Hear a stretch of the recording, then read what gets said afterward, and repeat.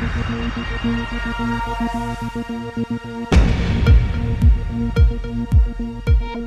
this is David Plouffe. I apologize for the audio. I'm just walking out of the NBC studios after some post-game debate analysis. What matters most in terms of the debate we just witnessed last night is obviously what the voters in Nevada and then in South Carolina and all those who are currently voting earlier by mail in Super Tuesday states think. So I think we should be careful about offering interpretations when we're going to get some evidence soon. But my top line thoughts were I think people understood the stakes of the debate. So you saw people come out much more aggressive than I think most of them had been in previous debates. I think Elizabeth Warren had a very, very strong night. And I think probably a shot in the arm financially. I thought Bernie Sanders was consistent, as he always is, and that's one of his real gifts in this campaign and in debating. Joe Biden, I think, had one of his strongest debates, was much more focused. I think Buttigieg and Klobuchar also had their moments. Interestingly, they sort of went after each other, Mayor Pete being the aggressor there. But I think what you see there is these debates now aren't simply about who did well. It's directly connected to your pathway to the nomination or lack thereof. And so Mayor Pete, I think, clearly seeing Klobuchar as someone who is cannibalizing or at least competing for some of votes he thinks might be his. You saw them all pile on Mike Bloomberg. I think we saw Mike Bloomberg paying the price for this being his first debate. And, all these candidates have gotten better with practice, and it's hard to just go up there cold. So I thought he had a better second half than a first half. But, we'll see ultimately whether his money in advertising makes a poor debate performance moot, but certainly probably something that's not going to continue his momentum. So, as it relates to debate, we'll see, as I said, how the race shakes out, particularly as it relates to voting. And see if we see polling and actual the votes. We'll see some in Nevada on Saturday, hopefully, if they get counted, and then a week from then in South Carolina. But again, this is not about, figure skating judges or diving judges giving you a score. It's did you somehow improve your chances to be the nominee? And I think a lot of that is based on folks needing to figure out from a positioning standpoint, who are they in competition with for votes? And so I think if you're Bernie Sanders, you're quite happy. He and Joe Biden had some dust-ups. He and Bloomberg had some dust-ups. But for the most part, Bloomberg seemed to take a lot of the fire. You saw Elizabeth Warren, I think, being aggressive with the entire field to try and, I think, give her candidacy a boost that's needed. And then you saw Klobuchar and Buttigieg. But I think Sanders, who is the undeniable frontrunner at this point, leaves the debate stage relatively unscathed. The other thing I'd say is the question that Chuck Todd asked about, should the person who has the most delegates, even if it's not a majority, be the nominee? Bernie Sanders, maybe not surprisingly, said yes, and they all said no, the rest of them. And I think what that means is a lot of them probably think Sanders is going to get the most delegates, and they want to preserve their ability to go to the convention and maybe win on a subsequent ballot. I personally believe that's a very, very unlikely strategy. I think having party insiders, the superdelegates, come in and give the nomination to someone who did not have the most delegates, I think is something that would be terribly damaging to the party. So I think that bears a lot of scrutiny in the coming weeks, because some candidates who might look like they just have no chance of getting anywhere near the delegate lead may stay in simply because they want to bring delegates to Milwaukee. So I think that answer to that question, I think, was pretty revealing, and we're going to learn a lot about the strategies in the coming weeks as we see decisions candidates are making or not making. So we have another debate next week. Most importantly, Nevada caucuses on Saturday. And we'll jump into now our discussion with our guest, Ace Smith, about all things California. Ace Smith, thank you so much for joining us. It's a great honor. Thank you. So California has moved up its primary, and it looks like it's going to be even more important than the architects of that move might have thought. So let's start with just some basics. California has, 416 pledged delegates? Yeah, absolutely right. It has, 370, which makes up, since we have a much smaller pool, it made up in 2016 9.3% of the total. It makes up 10.5%. So it's huge. So it's a massive amount of delegates. We won't even talk about the superdelegates. So I'm talking to you on Tuesday, February the 19th, and a ton of people have already voted. So what would you estimate the percentage of people who voted in California by the time, let's say, the South Carolina primary happens on February 29th? What percentage of the electorate will have already voted? Probably 40%. 40%. So, for instance, if you are clocking in around 10% and 40% is voted, just doing the reductive math, you better be able to go 20% or so the rest of the way. To get viable. So we'll talk about viability in a minute. So what that means is, for candidates right now, the momentum that you've either gained or lost, you're paying a price or you're benefiting from at the ballot. So the notion that you just, like, let's say somebody pulls off a big win in South Carolina, they won't be able to get the full value of that as it relates to the California primary. True. And it's one of the completely misunderstood things about California. One of the great things about California is essentially we have 29 days to vote. So you can, if you have field programs, for instance, it's such a large state, it's almost impossible to do it all in one day. But if you break it up in 29 days, field is actually very doable. But the flip side is, if you let too much water go under the bridge, it's really hard to change things. Right. So obviously we have Bloomberg, whose any idea gets funded, good or bad. But if you were in a scenario where you had a healthy budget, but not, a historical budget, what are the types of things you'd want to do in a presidential primary? What kind of campaign would you want to run here in California to maximize your vote share? You have to run a radically different campaign in California than anywhere else. And that's, frankly, one of the biggest mistakes I see people make again and again coming to California. You don't do it with clipboards and door knocking. That's beautiful stuff, and we love it. It's part of our politics, but that works in local races here. In order to move stuff a point or two or three, you're talking about moving high hundreds of thousands, if not over 1 million people. And you just don't do that unless you have some extraordinary amount of money by door knocking and canvassing and all the traditional things. You have to get into a much more mass audience, and you have to communicate and do field in a way that's just kind of mass production. So what does that mean? You have to have the capacity, and you probably won't have volunteers, but you can probably do it patch in paid and volunteers, but you have the capacity to do massive sweeps and IDs so that you can figure out who your voters are, who your potential voters are, apply analytics to it, and then essentially figure out who those people are. And then the beautiful thing is you got 29 days for them to vote. And so you can talk to those folks and almost check them off the list, but it's a long, arduous process. And if you're not doing volume, you're making yourself feel good, but you're not doing anything worthwhile. So you'd also be doing persuasion, advertising, digital, TV, radio. Yep. Super expensive, though. $5 million a week. Minimum. $5 million a week. And given the size of the state, how important can candidate visits be? Tremendously important. You and I know that from 2008. You were doing President Obama's campaign. I was here state director for Hillary Clinton, and both those campaigns, I really think it's kind of the model. You have to come to California to fundraise anyway.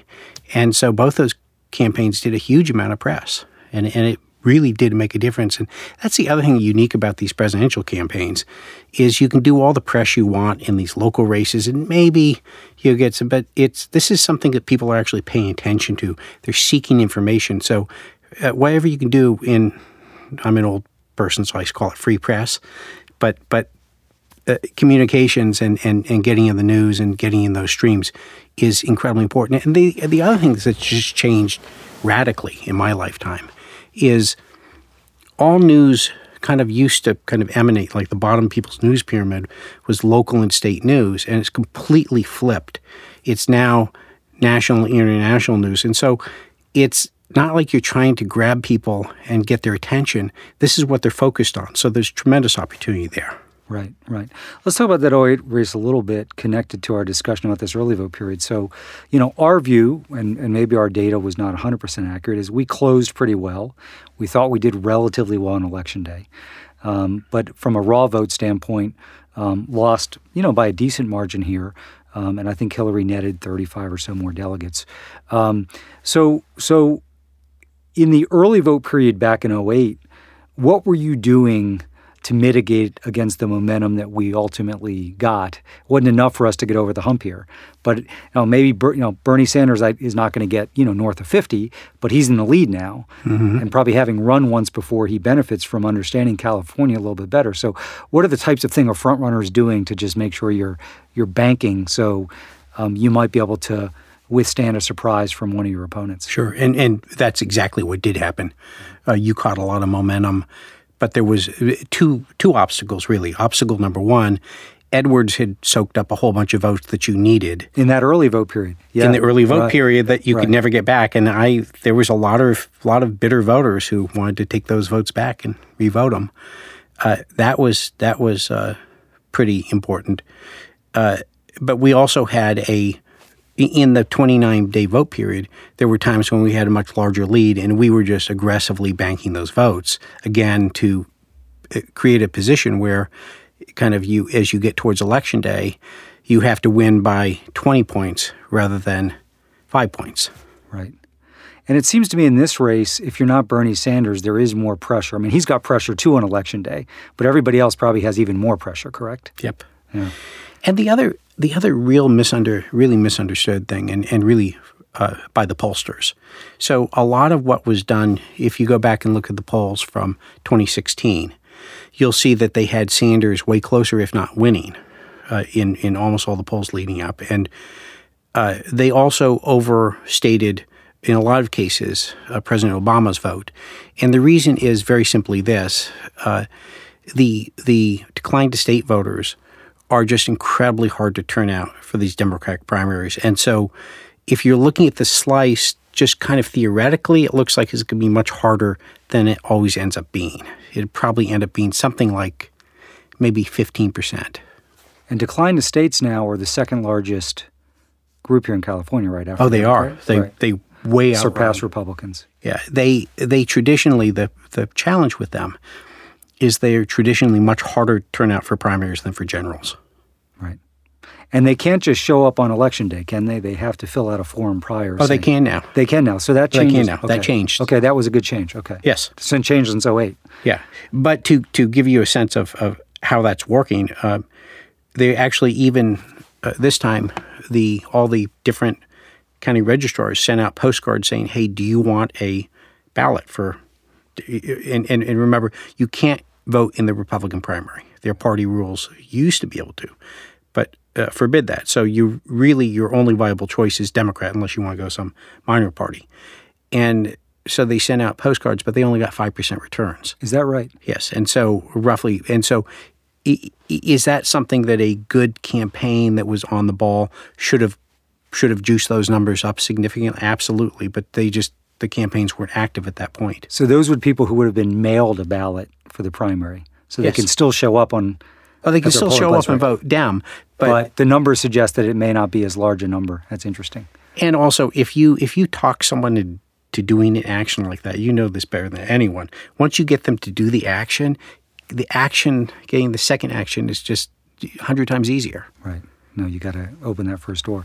So let's talk about delegates here, which ultimately is what this nomination is about. So California, like every other state and territory, has a statewide threshold of 15%. Mm-hmm. So there's a set of statewide delegates that you're only eligible for if you pass 15. Not really asking you to play like pundit, Ace, but just looking at where the race is and the math and number of candidates, what do you think would be a safe assumption about how many candidates pass that 15% threshold and then would be dividing up the statewide delegates?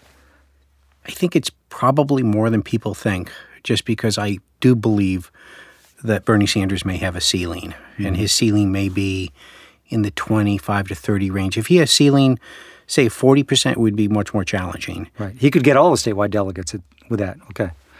The trick to this, and we just don't know, none of our crystal balls have been working so well recently, but let's imagine a scenario where Joe Biden wins South Carolina and is coming back. I mean, there's so many momentum things that are going to happen. There's this big debate coming up in Nevada. There's the Nevada caucuses. There's a lot of huge momentum things that will really kind of shift things around, I think, pretty dramatically in the meantime. And it's just, it's frankly, I think it's a little bit unknowable. Right, right. So it sounds like that is the important question. What is Sanders' ceiling? Because if it is lower, mid-20s to 30, then he probably is going to see some other candidates pass 15. If it were to get into the mid-30s, it's not impossible to do the math where like 4 or 5 people are getting 12, 14. And then, of course, like every other state, I want to talk about Texas, which you also ran in 2008, which offers delegates at the local level at the state Senate district. But here in California, it's CD. What's interesting about California is a fairly healthy number of odd delegate districts, meaning 5 or 7. And in certain scenarios, that's a way to really, if you can figure out a way to steal some delegates there, you get 10 or 15 extra delegates out of California, it matters. So if you're running, you have run successful presidential campaigns here. So if you're running this campaign now, how does that factor into your strategy? I mean, is this really a CD by CD campaign in reality right now? It should. I mean, and the CDs in California are also, they're almost worlds unto themselves. And so just to illustrate the point, the 2 7-delegate CDs are Nancy Pelosi's number 12 and Barbara Lee's 13. And those are 7-delegate, and if you just think about those, it's like the number of delegates you could pick up from doing well in those 2 districts would make up the lead that Pete Buttigieg has right now nationally, just in those 2 CDs. Right. So what types of things, because the campaigns will obviously, there may be a CD where there's 6 and all the campaigns say, you know what, there's going to be 3 of us viable probably, so we're all going to get 2. Rarely does it happen that neatly, but then there's others where you say there clearly is the ability for us, either in an even one to maybe do so well we could pick up an extra one, or an odd one. So what are the types of things that you might do in those CDs with more intensity than you would in other parts of the state? The interesting thing about a lot of the ways those CDs break too is they, especially in Southern California, there's a lot of those CDs that have very large Latino populations or African American populations. And so it allows you to, yes, you need to go CD by CD, but you can also go community by community, reaching a broader scope, but having greater impact in the CDs that are important. And that was a huge part of Hillary Clinton's campaign in 2008, which was we were just really focused on Latinos and Latinas specifically. I think it made a huge difference on some of those. But so you have the ability in California, which is kind of cool, of going broadly, but in a way that creates intense focus and actually kind of intense results that benefit you tremendously. Right, right. So let's talk about Texas for a minute, and just because we're talking about Latinas and Latinos, where I think you employed that strategy brilliantly in 2008, and then we'll come back to California. So Texas, now in 2008, I will say there was kind of a caucus and primary process. You guys won the primary. We won the caucus. We ended up netting, I think, a few more delegates. But you did. I think what's fascinating is we almost overlooked Texas, which is a massive state, which is also on Super Tuesday. What is different about running a presidential primary campaign in Texas versus California, or is it largely the same in terms of execution? What's different is the early voting is different. And what I loved about Texas, and I'll never forget, is they forever have had these massive in-person voting centers. And so a lot of these, and it was different from county to county, but a lot of these counties would have situations where they would pull up essentially the voting. They had mobile voting. They'd pull up in front of a place where people actually went, like a Walmart. And that would be the voting center for the weekend. And so what you could do is you could do these just massive rallies right near the vote centers. You had to be like 1,000 feet away or wherever it was. And you could really just get people, coalesce them there, and then get them to vote. And that was a beautiful thing. Yeah, and you guys did a brilliant job of that, particularly in West and South Texas. You just drove up massive margins. But there's a way to do it, and that still exists, which is just a wonderful Texas thing. The caucuses, what you guys did there was just absolutely brilliant, and that required the sort of field game that you had that was unparalleled. So how do you look at Texas vis-a-vis this question of how many candidates will be viable statewide? Does Sanders, in your view, have a similar ceiling there? What's your view of Texas? I think it's very similar to California, which is if he has a ceiling, and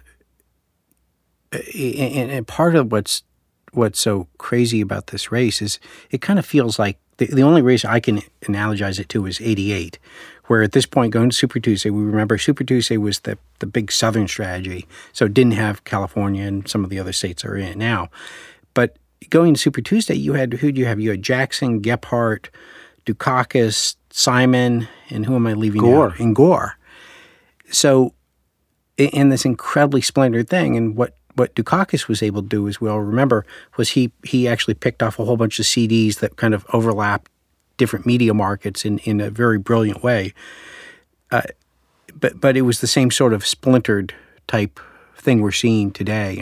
I think it's depending upon how kind of unsplintered things get in the next 2 weeks, i.e., if some of the more minor candidates start falling off the cliff, vote-wise, that there's just really two other people or maybe three other people, because you just can't do the math otherwise. Right. Well, the question is, coming out of California and Texas and the rest of Super Tuesday, if you have Bloomberg and Buttigieg and Biden and Klobuchar still moving on to March 10th and March 17th, big states, Michigan, Missouri, Arizona, Florida, Sanders could get the plurality of delegates with a ceiling of 30, correct? He could. He very well could. Yeah, it's fascinating. We've started to see candidates come to California. You mentioned the Nevada debate, then the caucuses, then South Carolina, and that week's always one of the most intense weeks in presidential politics. But you have California and Texas looming, not to mention the other states. So how important is it? I mean, so let's just say that week between Nevada and South Carolina, which is the Eastern time zone, you're in South Carolina. But how important is it to be on the ground out here, a day or two, do you think, leading into, Election Day? I think it's tremendously important. I think so no sleep for these candidates. I mean, you really do move people through mass media in California, and if you can't afford it, you can otherwise get it. Because the funny thing about California is California was so out of the kind of consideration for so many years. I mean, you have to go back to 64 and 68, right? The last two major primaries, and then you have to fast forward all the way to 2008. So Californians has always kind of felt like a little bit left out of the presidential primary process. And so I just think there's a hunger here that you can actually tap into, and it's not just a hunger for hearing from the candidates, a hunger for consuming news and hearing everything about this. Right. So I'm curious, you've been responsible for a lot of campaigns here in California, candidate campaigns, ballot campaigns. Talk a little bit about what you're seeing from Bloomberg. So let's stipulate that there is no precedent for this. I think there was a report today that he has now spent more money on media that we can track than Barack Obama did in his 2012 reelection campaign. So no one's ever spent this amount of money. But you have seen folks spend a lot of money in California. And what's your assessment? It seems to me you mentioned $5 million a week, but I still think even with that, if you're spending at that level, it's just harder. We see some states where Bloomberg's moved up, into the 20s, smaller states. California just, even if you're spending $5 million, it's hard to really move. And so what's your assessment of what do you think his possibilities are here? He's still got another couple of weeks of spending. I mean, do you think it's possible he could push into the 20s? I think everything's possible at this point. I really do. And I just wouldn't want to rule anything out. And I think his fate, though, is, yes, it's tied to what he can do to communicate with voters and in spending a lot of money, but I think it's also tied on to the fate and the rise or the downfall of his opponents. Right. No, he's less dependent. I mean, he has more dependencies, I think, on his trajectory than others. So talk about on election night when you're, I'm sure, going to be diving deep into the numbers as returns come in, whether it's by CD or media market or county. Talk about a few places where you're going to be super interested to see what happens and why. The first thing you always want to know, and let me just kind of back up and say there's two ways to win a statewide race in California, and that have traditionally they've worked. One is to run up remarkably big numbers in the Bay Area and the I-80 corridor, and then just essentially break even. Down south. Mm-hmm. And because California really does function as two very distinct states. And the other way is to break even but not lose, not get crushed in the Bay Area, but you will never run up the same margins in Southern California you can run up in Northern California. But there are more voters, especially in a presidential race, than there is in a statewide race. Run up some decent margins down there, and that's a way to win. And so if you're Bernie Sanders people, you're looking at the margins you have coming out of the Bay Area. Are you running the table? And if you're not running the table in the Bay Area, I think you got some stuff to worry about, because that's the way he succeeds tremendously. If you're another candidate that's on the ascent, I think you're going to kind of look at, because I think the voters are a lot more movable in Southern California.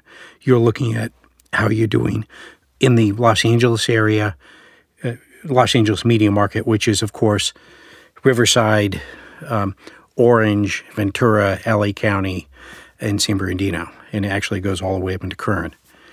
Massive, massive part of the state. And if you're running up decent, respectable numbers there, say, for instance, if you're Bloomberg, you can have a really good night. And why are voters in the southern part of the state more movable than in northern? And are you speaking specifically about a Democratic primary? I'm talking about any election, anywhere. It's really a cultural thing.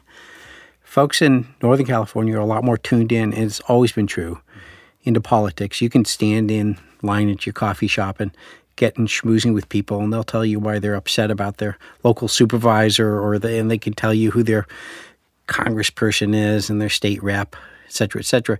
In Southern California, you're lucky if you can get them to tell you one of the senators, the president of the United States, and the governor.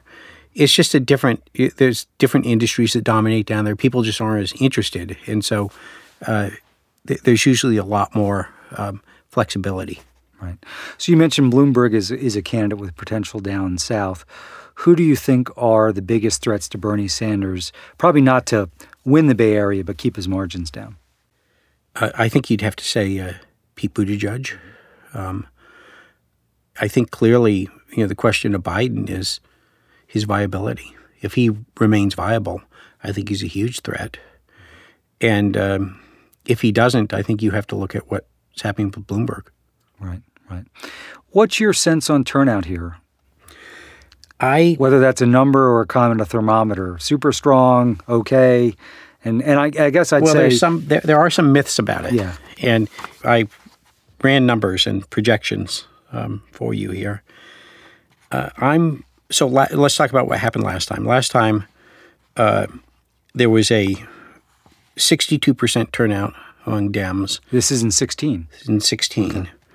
And an 18.5% turnout for decline to states. I'm thinking it's going to be a little bit higher, probably more like 65 and 20. But the ultimate pie, and remember, one of the things that's tricky about turnout models in Democratic presidential primary is Democrats, that's the only place they can vote, and they vote with gusto.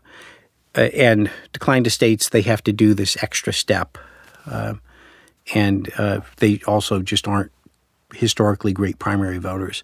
So if there's a place where if you were like a Bernie Sanders or Bloomberg where you could actually move numbers, it would be there. And I don't have enough insight in knowing what they're doing, but there's a lot of potential there because you could move that vote, I think, by up to like 10%. Right. So as it relates to lessons we can learn out of California, and I guess, if you want to include Texas in this, given your experience there, now obviously there's a lot of other states voting on March 3rd. But, then we move into, Missouri, North Carolina, another state you have presidential experience in, Arizona, Florida, Illinois, Ohio. When we look at maybe it's, decline to state, that's the term here in California. Other states use other terms like independent or unaffiliated. Their vote share and turnout, performance in the African-American community, Latino, Asian community. Do you think that you'll be able to draw a pretty direct line from what happens here demographically on March 3rd to those other states, or should we be careful about doing that? I think with some groups of voters, yes, which is, I think, with I think there's some correlation between what you can do with the Latino vote in California and elsewhere, and also with the African American vote. But the independent voters in California are, I think, a different flavor. Mm-hmm. And to kind of wrap your brain around that, the largest percentage recently, of independent voters in the states has generally been in the Bay Area, like San Francisco, Alameda, Contra Costa, et cetera, et cetera. It's kind of not what you think of when you think of independent voters. They tend to be, essentially best description is they tend to be socially very liberal, if not progressive, but fiscally a little bit more conservative. But it's not an anti-tax tax kind of fiscal flavor. It's more of a just show me you're being smart with my money. Right. So there'll be some important lessons we can learn out of what might happen in future primaries here, particularly as it relates to, it seems like, some of the minority voting groups. Yep. But less on independents. So what will happen? Will we know on election night here in California both who's won the raw vote and the delegate total, or are we going to have to wait a while for that? Oh, never. Okay. Unless it's a blowout, right? It's like, I just cracks me up. Every last number of election cycles, everyone wants to say 100% of the voting is in, and there's still millions of votes uncounted. And it's just, what happens is, there's two things. A lot of people just are showing up with vote-by-mail ballots to their precincts on election days, and just dropping them off. And it's kind of funny. Californians are so used to there's a certain group of voters who are just used to voting by mail, and they vote by mail, and they sit down on their computers and they do it over the weekends. And then there's a group of voters who always enjoyed voting in person, but now are getting ballots by mail, but they actually like to take their kids or have the experience of going to the polling place. And so there's a huge amount of turnout, and there's also a huge amount of provisional ballots. And the numbers are just staggering compared to other states. And why is that? Just the size of the state? Size of the state. Mm-hmm. There's people move around a lot in California, as you know, and so there's just a lot of people who show up and they forgot to re-register, but they're registered somewhere else in California. And thanks to all the rules that were changed after the 2000 election, provisional voting, you really can make that happen. Right. So do you think that when you reflect on where California is now, it's clearly going to play, we think anyway, a pretty significant role, maybe in thinning the field, maybe in giving somebody a big delegate yield like a Bernie Sanders? If not, that could impact the race. But being on the same day as the rest of the states, as big as California is, do you think that this has ended up as it was intended? Do you think maybe it would have been better to go a couple weeks later? What's your view of, and it's challenging because, as we've talked, candidates are in Nevada, they're in South Carolina, they've got to go to Texas, they've got to go to Alabama. California is clearly the magnet on that day, but still just 3 days after South Carolina. I'm just curious how you assess, where it landed date-wise. I think it's going to turn out to be a great thing for California. I just think it's going to take a few cycles for it to really shake out. And what's different is that it's changed permanently now. So the last couple of times when we've played around with moving it, it's just been a one-off type thing. And it's now permanently moved. I just think these elections, it always takes the dynamic of having a few cycles and see how things really go, and people will look back and figure it out. And I'm a California exceptionalist, so I think we should have a much bigger voice than we've had. And for goodness sakes, the last half of the last century, there were 8 presidents, roughly speaking, and 2 of them came from California. And a lot of the big change things come from California. So California does deserve a bigger voice, and I think we'll get one. Right. Actually, what's interesting to me is just given the fact that, there is a scenario, it sounds like you believe Sanders' ceiling may be a little too low to accomplish this, but, Sanders could basically secure the plurality delegate lead if he were to, net 100 delegates out of here. So for the rest of the candidates, they need to prevent that. And I think, if anything, California should be getting more time and money than it is, just because I think it's got an outsized. So last thing is, you mentioned, presidents coming from California. You were you have a long history with Kamala Harris, helping her win different elections throughout the state. We're helping in her presidential race. With a little bit of time and space, any observation on, I guess specifically, Kamala, who entered with such, I think, promise and strength, had a moment, I think in that debate where she had the exchange with Biden where it looked like she may take off. But also you had Booker and Andrew Yang and all the candidates of diversity, not left. And we're left with all white candidates, mostly men. Maybe too soon, but any observations on why that was? I think Democratic voters are so desperate to beat Trump, they just don't want to kind of go out their comfort zone and take any risks. And I think they saw all those candidates as, even if they were just a slight risk, and they're just kind of like, let's just be really safe and get this right. And even so this time we'll kind of put aside our wanting to fall in love with someone to just making sure we get it right. And I think that doomed a lot of candidacies. Yeah. It's going to be fascinating because obviously I hope more than maybe anything in my life that one of these candidates ends up beating Trump. But, falling in love is how you create excitement and enthusiasm. And, it's hard to paint by numbers in these things. I've learned. You did it. Well, I've been on the other side too. Way. It's hard. Well, A. Smith, thank you for your time today. I think folks need to get smart about California and Texas and hopefully begin to spend time with media market maps and congressional district delegate allocations because there's different ways this race could fall. Actually, any way it falls. So if somebody were to come out of here with a big net, they probably get a huge leg up in terms of the nomination. And if basically we just split the delegates, I think it probably means, the rest of March gets even more interesting. And so your view right now, and I'll just ask, is you think that it's more likely than not that California is not going to end up where one candidate, and I think at this point we all think it'd probably be Sanders, nets such a large amount of delegates that they gain that kind of lead that it's hard to give up? You think things probably are a little more distributed? I think that with the one caveat, big caveat, if the race remains as splintered as it is as we sit here speaking today, the opposite could happen, which is Sanders comes out with a massive delegate lead. Right. Which he may never give up. So let me ask you a question, just as a longtime Democratic strategist and someone who cares deeply about the party. Do you have a view on if we don't have a candidate who reaches the majority pledged delegate threshold because of splintering, but someone is the plurality leader, do you think that person should be our nominee, or do you think we should head to the convention? I think the way we decide these things is by going to conventions. That's the process. Mm-hmm. So it's easy to get angry at the process, but that's what we have. Right. I think the other scenario might be the other candidates who fall short decide that they're going to throw their support to the pledged delegate plurality leader, right? So we avoid a convention fight.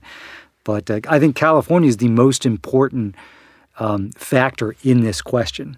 Yes. Because if the delegates here get relatively evenly distributed, it's hard to see how someone gets a majority. I agree. So I think there's not enough focus on that. So if somebody, nets a lot out of here, that person may have a fighting chance to get to majority. They certainly would have a fighting chance to be plurality delegate leader. But if things are spread relatively evenly, it seems like it's hard to do the math. Particularly in that scenario, it would mean probably multiple people did well enough on Super Tuesday to keep going on, right? And to your point about 88, eventually that thinned out. And it was really Jackson and Dukakis at the end. But if we have four candidates going deep into March and deep into April with the Mid-Atlantic, it's hard to see how you get to majority. And the one thing that's changed that is also a lot, that kind of doesn't get baked into people's thinking is back in the, say, 88, everyone was still hewing to the federal limits. And so it was much easier to run out of money. And that's out the window now. So campaigns don't run out of money by and large. And so I just think all these things will go on much longer for that reason as well. Well, let me ask you the last question then. So, right. So historically, people get out when they run out of money. Do you think this time there may be some people who have the ability to go on financially or organizationally, but their delegate path just gets so narrow that they decide for the good of the party they get out? That would be counter to political behavior. What's your view of that? I tend to be optimistic about human nature and hope that they'll throw in for the greater good. Yeah. I mean, because my view on this is once it's clear we're going to have a nominee, if not in numbers, in reality, we got Trump looming out there. Amen. With more money than we've ever seen before, more data and digital sophistication, and someone who's, more obsessed with winning re-election than any president maybe put together. So yes. We got to get to the main event here. Can't agree more. All right. A. Smith, thank you. Thank you. Great honor.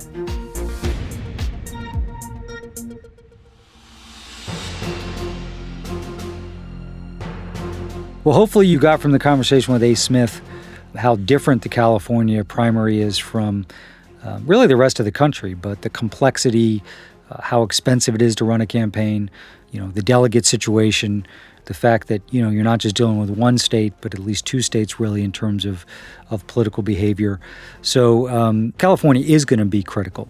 The question is it something that gives somebody the kind of delegate yield they need to seize, if not an impenetrable, a fortified delegate lead, or is it going to be something that gets more evenly distributed, which means the race certainly will continue, if not till Milwaukee, deep into the calendar. So hopefully you learned something about California and Texas, a place where Ace has also led successful presidential primary campaigns.